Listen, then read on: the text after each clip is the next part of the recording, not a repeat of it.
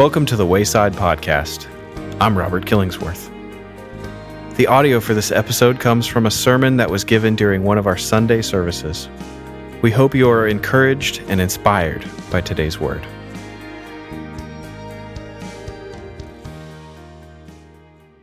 Gosh, what a privilege it is to get to be here this morning. I have not been in Riverway since April, and so sometimes I forget sort of what the etiquette is. So I took off my jacket, and I thought I'm going to be a little bit like Wesley today. I've never rolled up my sleeves before, but I'm going to go ahead and do that, just so that I feel a little bit more, I guess, hip, is what they say.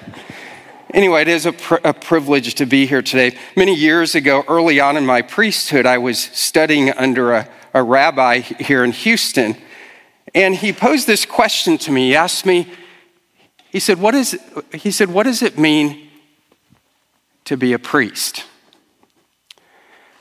So I presented to him a list about this long.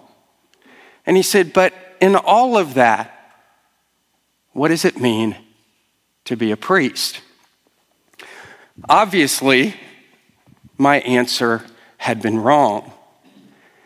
And he simply said this: we in our tradition, the Jewish tradition, believe that the role of a priest is to usher people into God's presence.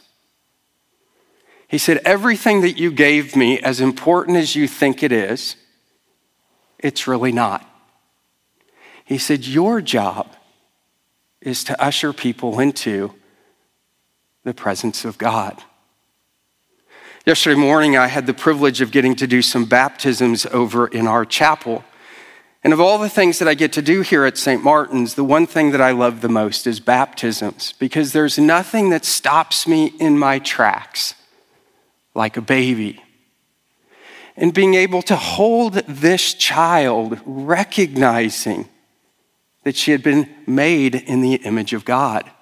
That long before she was conceived, God knew her, and he bestowed his plan upon her. And what is God's plan for this little child? It's the same plan that he has for you and for me. And the plan is this: that we be in a relationship with him. Throughout the ceremony, I could not help but think of that little baby and think about the life that God had in store for her, especially in the world that we live today. Never more are we in need of a village when it comes to rearing our children, especially when it comes to the church. I don't know about you, but my weeks can be rather hectic. And there's nothing like this day. There's nothing like a Sunday to get me back on track. Now, I'm not saying that every Sunday I come here with the right intentions. But what I will say is that I do come here to escape the world. One of the things that I love about our Anglican tradition is that when we worship in God's space, we close the doors, if even for a moment, to shut out the world. Because we believe in a jealous God. He doesn't want us to be distracted, but rather he wants our attention to be on him. One of the things that I appreciate the most about our Anglican worship is the role of scripture, tradition, and reason. And much like the Trinity, you can't have one without the other. So much of what we do traditionally goes all the way back to the early church. And for me, the idea of worshiping in the present while being tied to our forebears from the past is significant. Scripture is our foundation in liturgy, music, and prayers. And reason helps us to answer the question, so what? As a little boy, I was captivated by worship. Going to church each day, I remember wishing that I could have more. There was a deep sense of belonging, both with God and with my community. Scripture was my favorite. Listening to the lessons being read, I remember how my imaginary would come alive. I would try to picture the scenes, wondering what it would be like as a witness to Jesus himself, while watching him heal and cast out many demons. Though asking questions was not encouraged, it didn't stop me from engaging Scripture and asking the question, why? Think about it for a moment. One of the greatest gifts that each of us has been given is the gift of reason. Reason is critical to who we are as human beings, and it is what makes us unique. To not engage this reason would be a misuse of our gift. Without reason, we would never achieve understanding, and understanding is what ultimately gives us the peace that we long for. When reading Scripture, there are two things that I engage. One is my reason, and one is my imagination. I think about what is being said, and I try to imagine what is going on. And for a moment, if you would look at this window behind me, what we see is Jesus with a handful of little children. And from Mark 11, it tells us that Jesus said, "Let all the children come to me, and do not stop them. For it is to such as these that the kingdom of God belongs." Truly, I tell you, whoever does not receive the kingdom of God as a little child will never enter it. Now, in reading Scripture, we can't help but see it in a linear view. There is much going on between the lines. We are encouraged to engage the text with both our questions and our imagination. According to this passage in Mark, Jesus' disciples have relegated the children to be behind the group of adults. Perhaps it is the first instance of cancellation. The kids had been canceled by the culture, and the disciples didn't question it. Jesus thought and did things differently. Rather than side with the culture, he charted a new path, a new way. In our gospel lesson today, what we see may not be the reality of what is going on.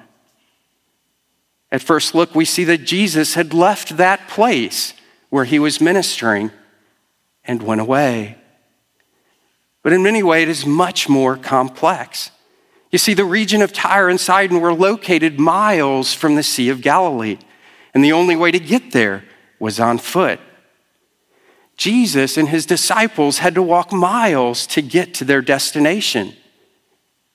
The terrain was rugged, and imagine what transpired during that time. Not only did he walk, but he had to stop to rest.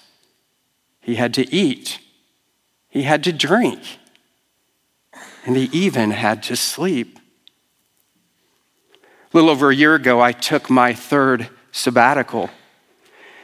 And for me, it was a time to stop and to be still and to listen. It was a chance to unplug and disconnect from the world as I knew it. It was a chance to pursue the voice of God. The Camino de Santiago is a 500-mile pilgrimage beginning in the mountains of France and ending at the Cathedral of Santiago in Spain. Pilgrims have traveled the Camino for over 1,000 years. One of the three great Christian pilgrimages, the purpose is to seek redemption. Pilgrimages are a form of self-reflection, and medieval Christians believed that by partaking in a pilgrimage, indulgences could be earned for one's sinfulness. Penance was often the reason that they were compelled to walk. Legend holds that James, the brother of Jesus, journeyed to Spain to preach the gospel. After returning to Jerusalem and ultimately martyred, his body was transported back to Santiago, where to this day his relics are revered. Now, the first day of my 33-day pilgrimage was by far more intense than I had expected. The weather was unusually cold, And along with the rugged terrain, the steep rise in elevation and low oxygen levels, the challenge was great. After nearly 12 hours, I stumbled into a 16th century monastery. And there to greet me was an 85-year-old monk. Cold, wet, and exhausted, I fell into his arms. Beat up and broken, I confessed my defeat. My son, he said, you have just accomplished the hardest day. 4 times I've walked the Camino, and the last time was when I was 80. He said, you can do this. Focus on your steps and think of Jesus. He said, let go, lean in, and listen. Remember that for 3 years, Jesus walked that distance each day. He is with you. He offered me communion. He prayed over me and sent me on my way. Reflection, repentance, and restoration became my call. And as John the Baptist said, more of Jesus and less of me. Along the way, I met many pilgrims seeking their truth. One young man had been rejected by his family for being gay. Tormented with shame and guilt, he limped along seeking meaning and a reason to live. Another day, I walked with an 87-year-old man who was carrying a backpack full of rocks. The rocks, he said, symbolized his life of sin. This, he believed, was his pathway to heaven. I met cancer patients and cancer survivors, widows and divorcees, addicts and those in recovery, all who were seeking more. You see, these folks were on a mission to know God and to know themselves. Jesus walked. From the beginning of his ministry, he traversed Palestine by foot. And each step for Jesus and the disciples were steps in faith. Unsure of what was next, they trusted and believed. And as the ministry grew, his followers as well as his enemies increased. Walking allowed he and his disciples to rest, regroup, and replenish. Scholars believe that this movement was significant, a foreshadowing of what was to come. While in this foreign region, according to our gospel today, a woman desperate for help approached this band of Jewish renegades. Already at a disadvantage culturally and spiritually, she was not to be stopped. Have mercy on me, Lord, Son of David. My daughter is tormented with a demon. Having heard of this, Jesus did not hesitate. She did not hesitate to approach Jesus. Despite being rebuffed by the disciples, she was persistent.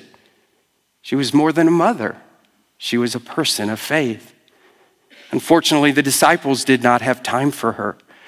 They were following the rules. She was of a different race, a different religion, and a different language. She was not worthy of their time, and they were quick to dismiss her. Now, this was not the first time that they had encountered a foreigner. The Gentile centurion earlier in Matthew came to Jesus to have his servant healed. Asking for help, Jesus was astonished by his faith, and his servant was healed, even though he was not a Jew. You see, Jesus was different. He saw things in a way that got to the heart of the matter. This woman was more than her gender. She was more than her race. And she was more than her religion. She was a person with value who had a heart for God. Is it not fair to take the children for food and throw it to the dogs? Jesus said. Yes, Lord. Yet even the dogs eat the crumbs that fall from their master's table." Jesus answered her, "Woman, great is your faith. Let it be done for you as you wish." And her daughter was healed instantly, for it was God's grace, along with her faith, that brought her into the fold. We live in a time where we have become more divided and polarized than ever before. Even in the church, we find ourselves unwilling to take a risk and ask for help. The walls of fear have crippled us, and we find it easier to isolate than to be together. Civility has been lost. We are quick to speak and slow to listen. Divisiveness has become our creed, and slander our prayer. In many ways, God himself despised division, and his Trinitarian structure is proof to that. The last thing that he wanted for his people was to be divided. And yet this is what sin has done. His plan from the beginning was to bring all people together as one. And we see this in our gospel lesson today. Division was not a part of who Jesus was. The psalmist reminds us how good and pleasant it is when brethren live together in unity. It is like fine oil upon the head that runs down upon the beard. For there in that place, the Lord has ordained the blessing. Think about that. Unity is the source of God's blessing. And this is where he finds his delight. The Canaanite woman took a risk. She asked for help, and she believed.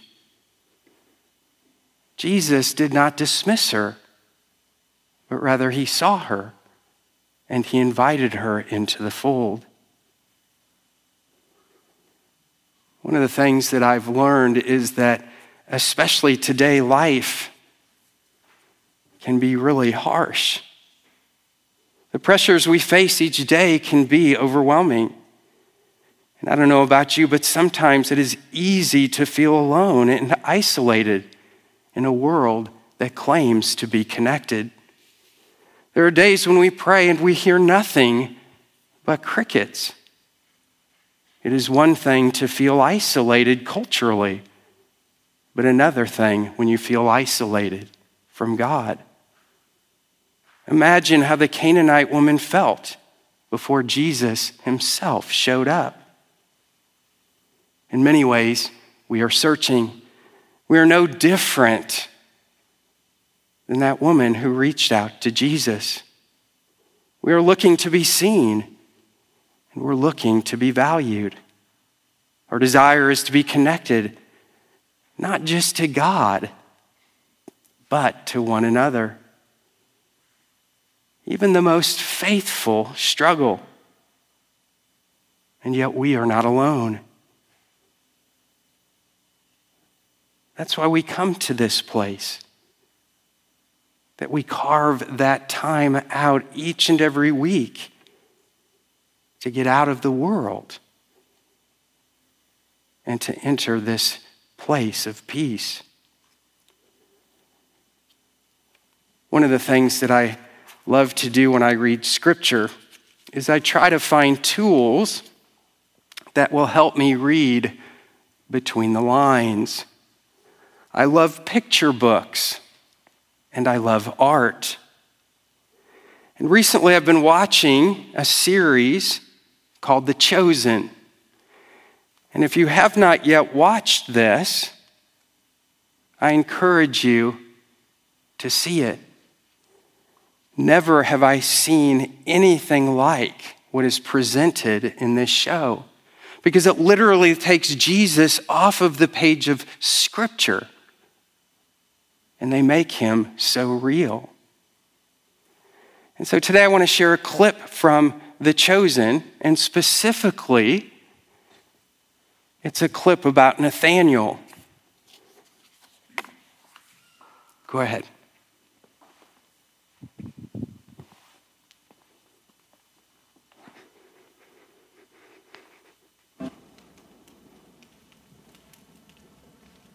Incline your ear to me.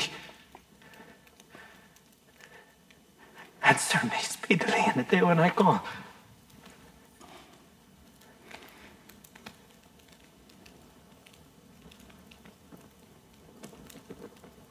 No?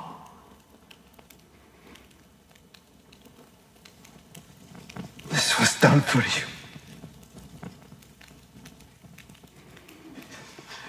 Do not hide your face from me. Do you see me? I have known you long before Philip called you to come and see. Don't look at him, look at me.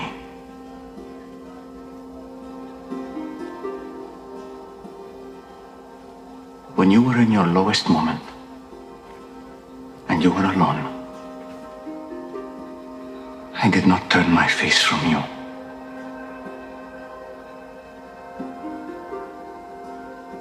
I saw you under the fig tree.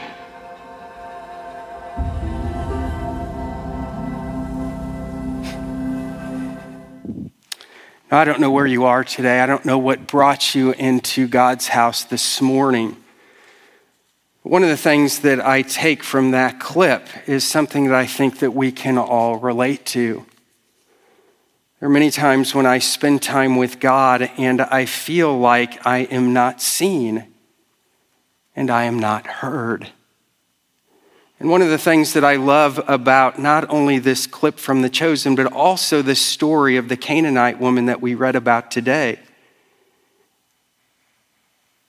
is that Jesus does see us. It may not be on our timing, and most of the time, it's in His.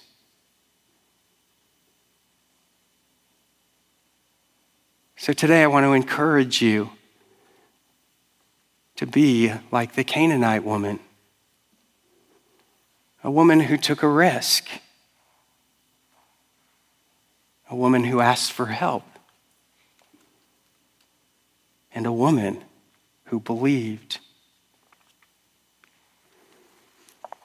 Let us pray. Almighty and ever gracious God, we do give you thanks and praise for this time that you've given us.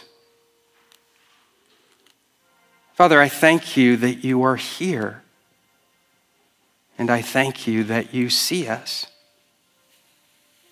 Father, I pray that you would come and meet each of us right where we are. Father, pour out your Spirit upon us and bless us, I pray. In the name of one God, Father, Son, and Holy Spirit. Amen.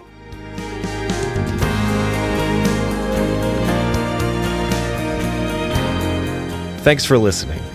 The Wayside Podcast is a ministry of St. Martin's Episcopal Church in Houston, Texas. It was created by Ryan Presley and the Reverend Wesley Arning. It is executive produced by Robert Killingsworth. The theme music was written and recorded by Robert Killingsworth. If you're interested in life at St. Martin's, be sure to follow us on Facebook, Instagram, and YouTube at St. Martin's Episcopal Church.